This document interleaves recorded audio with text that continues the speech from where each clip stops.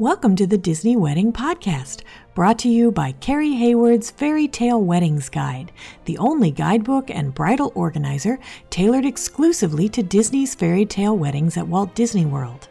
I'm Carrie Hayward, and each week I feature a different aspect of Disney weddings, from the latest news, information, and money-saving tips, to interviews with wedding vendors and real Disney brides and grooms.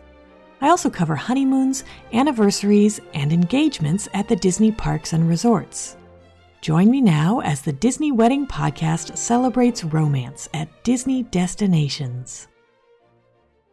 Today on the Disney Wedding Podcast, I am speaking with Disney bride Lisa Arvanites about her wedding at the Wedding Pavilion and the Grand Floridian Convention Center at Walt Disney World. I thought you guys would be interested to hear how she planned everything and, of course, how everything turned out. So welcome, Lisa. Hi, I'm excited to be chatting to you tonight. Well, thanks so much for joining me. I always like to start at the very beginning and find out how you guys decided that you wanted to have a wishes wedding at Walt Disney World.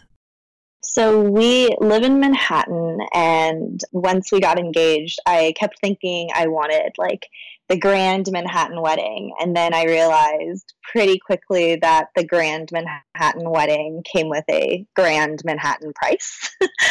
And we started looking at venues, and we paid for most of the wedding for ourselves. At least we were planning to from the beginning. And a lot of the venues that were within our budget kind of were a little lackluster.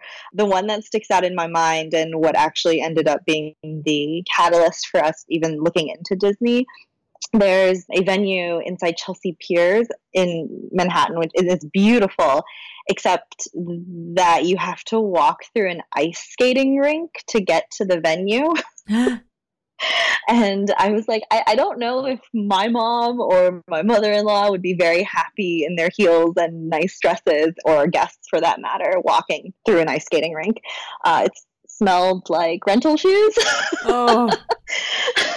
So on our way, leaving the venue, my now husband was jokingly saying, "Oh, why don't we find out if you can get married at Disney?" And I was like, there's no way we can afford this. And we looked into it, and it actually was more affordable than we thought. And that was kind of how that all started. That is interesting. And I hear that a lot, that people just assume Disney's going to be expensive. But even now with the recent price increases, when you compare it to something like you mentioned, a big New York wedding, it's actually really reasonable. Plus, fewer people show up, so then you don't have to pay as much for guests. Yeah, absolutely. And the other thing we were thinking was, especially in New York, we have a lot of guests that were going to travel here anyways. And what would have really kind of put a damper on the wedding weekend would have been, having this grand wedding, so much fun. And then like on Monday, Tuesday, and Wednesday, we would need to take off work to play tour guide. And I was like, I don't know if I really want to do this. That is interesting. And so then when you went to Disney, did they still expect you to be the tour guide? So I ended up building a really, really comprehensive wedding website. I linked out to a lot of the like touringplans.com, and I linked people out to agendas and plans that lovely people all over the internet have built already. And so that actually helped. And a lot of people understood that like they could meet up with us whenever they wanted, or at some point I was able to secure an 11-person fast pass for Seven Dwarfs Mine Train, which was, I don't know how that happened. But most of the time our guests, I think, wanted to do their own thing, met up with us for like some picture opportunities or to grab a quick snack, but we didn't feel as pressured or compelled to play tour guide. Interesting. Okay.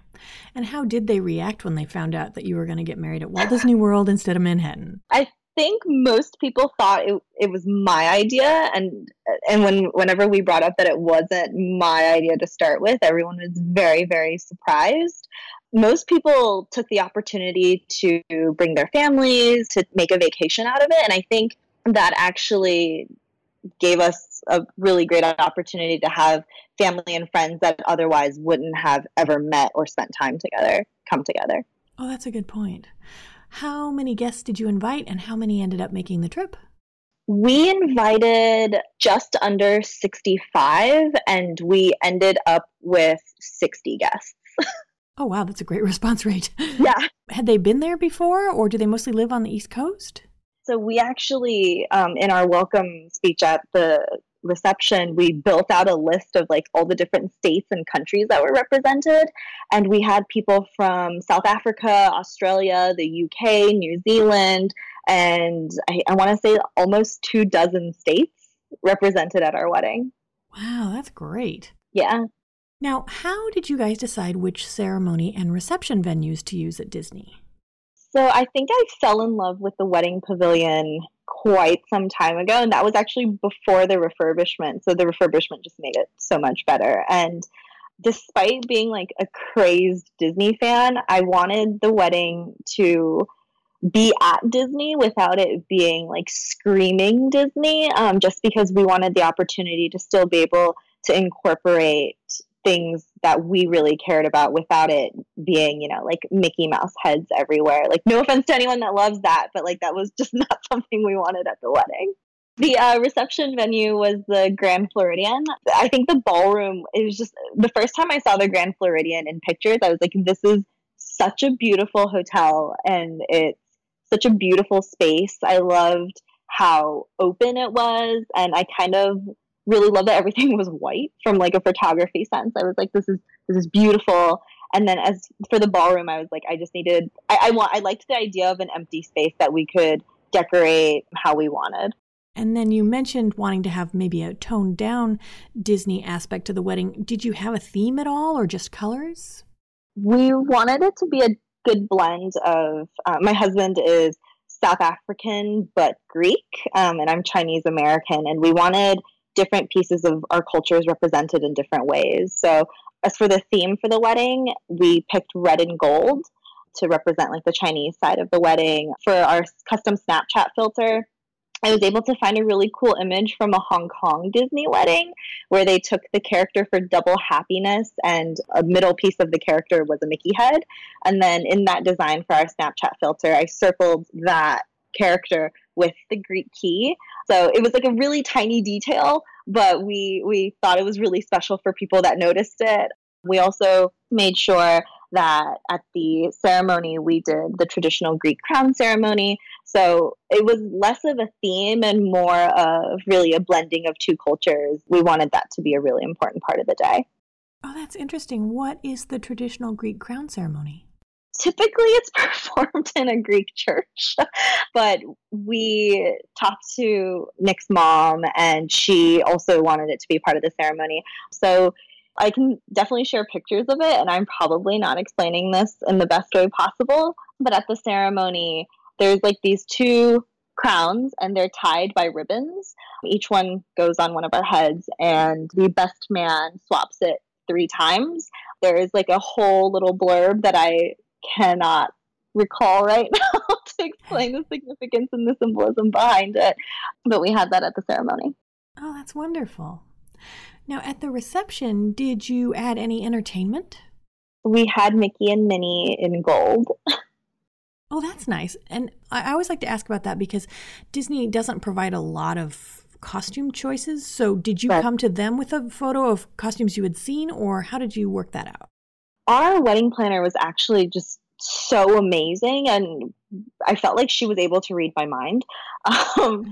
The moment we told her that we wanted the wedding colors to be red and gold, she immediately brought out a photo of the gold outfits that they have that I actually think is for a quinceañera, possibly. But they looked great, and they matched the gold that we had picked already perfectly. So that's great. And do you have any menu items or cake flavors that you can recommend from the reception? So we definitely loved it when we had it for the tasting, and then I just didn't get to eat a bite of it at all. But the mac and cheese bar with the lobster is to die for. And like, even after the wedding, when our guests ran into us at the parks, they were like, just so you know, your mac and cheese bar was delicious. And as for the cake, I always wanted, as soon as we started planning our wedding, I wanted a red velvet cake, just because when you cut into it, it matched the wedding colors. I was really nervous at the tasting because I feel like red velvet can sometimes be really dry and not so great.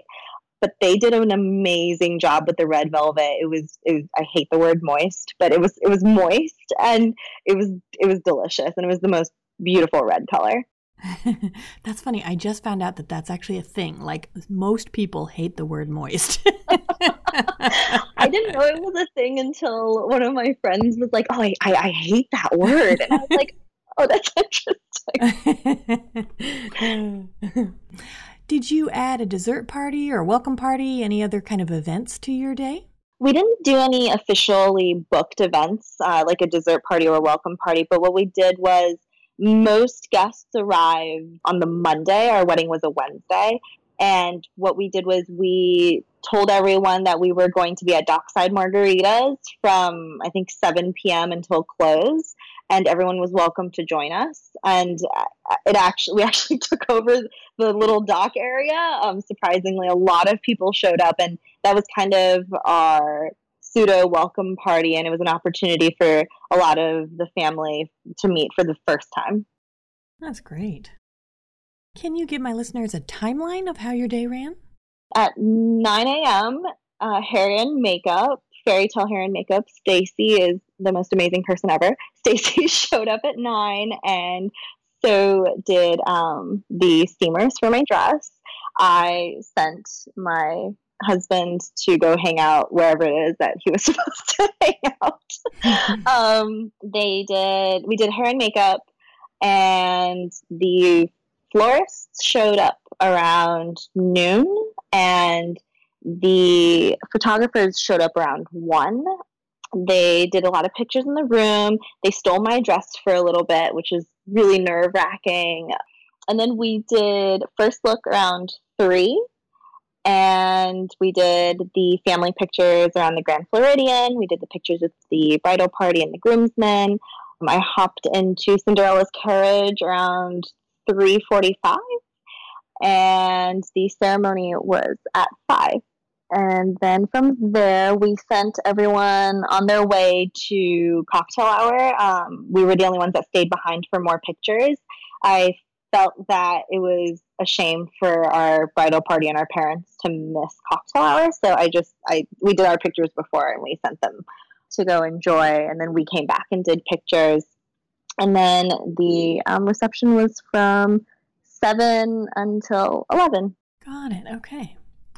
When you were planning, what were some of the most important aspects where you focused your time or you focused your budget? Videography was a big one for us. We actually flew out our videographer from New Jersey. I didn't like some of the choices that we were offered on their recommended vendor list, and the one that I really fell in love with was unavailable on our date. So I scavenged the internet and luckily found our videographer on the Style Me Pretty list of vendors. So we flew her out. That took a big chunk of our budget. The other stuff that was a big focus, we wanted to make sure we had like the Disney touches that we wouldn't be able to get anywhere else. So we definitely had Cinderella's carriage and Mickey and Minnie. And then food was a big, big deal. So we made sure we had an open bar, and we made sure we picked food that we knew we would love to eat, even though we didn't get to eat too much of it, but also that our family and friends would love to eat. Got it. And then what were the aspects that were less important, where you saved your time or you saved your money? So initially, I had this idea of wanting the big cascading flowers as centerpieces. And that obviously got expensive very quickly. And so we actually didn't do any floral at the reception. We did floating candles in different height vases as centerpieces.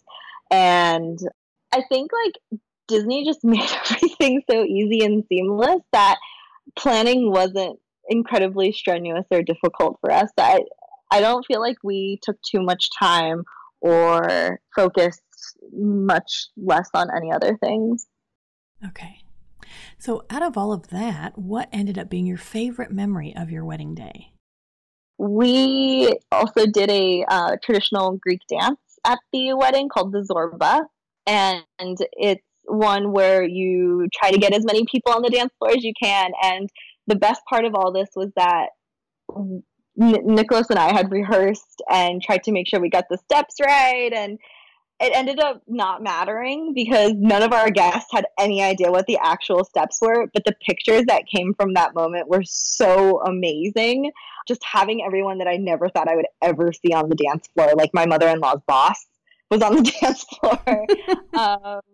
And that was a really cool experience. And then if I think about it also, Mickey and Minnie coming through the doors and seeing the reactions on not the kids' faces, but the adults' faces, and how everyone was screaming and so excited and wanted to dance with Mickey and Minnie. And that was just a really awesome moment. So then did anything go wrong or just not turn out like you expected? Oh, the only thing I can think of that went wrong, I actually had zero idea that it happened until days after the wedding because my maid of honor told me. But my mom brought guests into the bride's vestibule at the wedding pavilion for some reason. And I had no idea this happened. No one said anything. And a couple of days later, my maid of honor was like, yeah, just so you know, this happened. And I was like, oh, okay. And at that point, it's like, you know what? It didn't impact the day at all, but it was just like a weird, tiny thing that happened that I'm glad no one told me the day of. Interesting. And then was there any aspect of the wedding that seemed like it was going to be a big deal or it was stressing you out, and then it turned out not to be?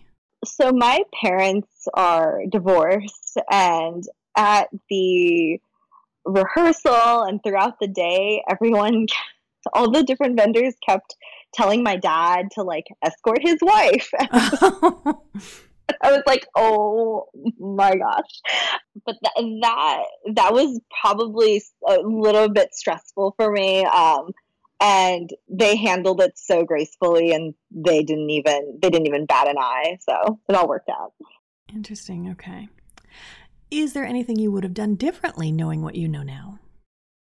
I probably would have wanted to extend the reception a little bit longer by an extra hour. And I would have also made it publicly known what the definition of an open bar is, because a lot of my family who isn't used to an open bar at a wedding all thought that I only paid for like one drink per person. So they were all milking their drinks. And I was like, no, please go back to the bar.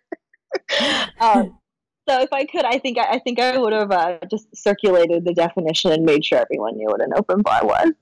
That's funny because I think most brides and grooms feel the opposite. They wish their guests would only nurse one drink. I don't know if it was like a cultural difference, but it was just bizarre because I looked over at my dad and I'm like, is that the same glass of wine you've had for 2 hours?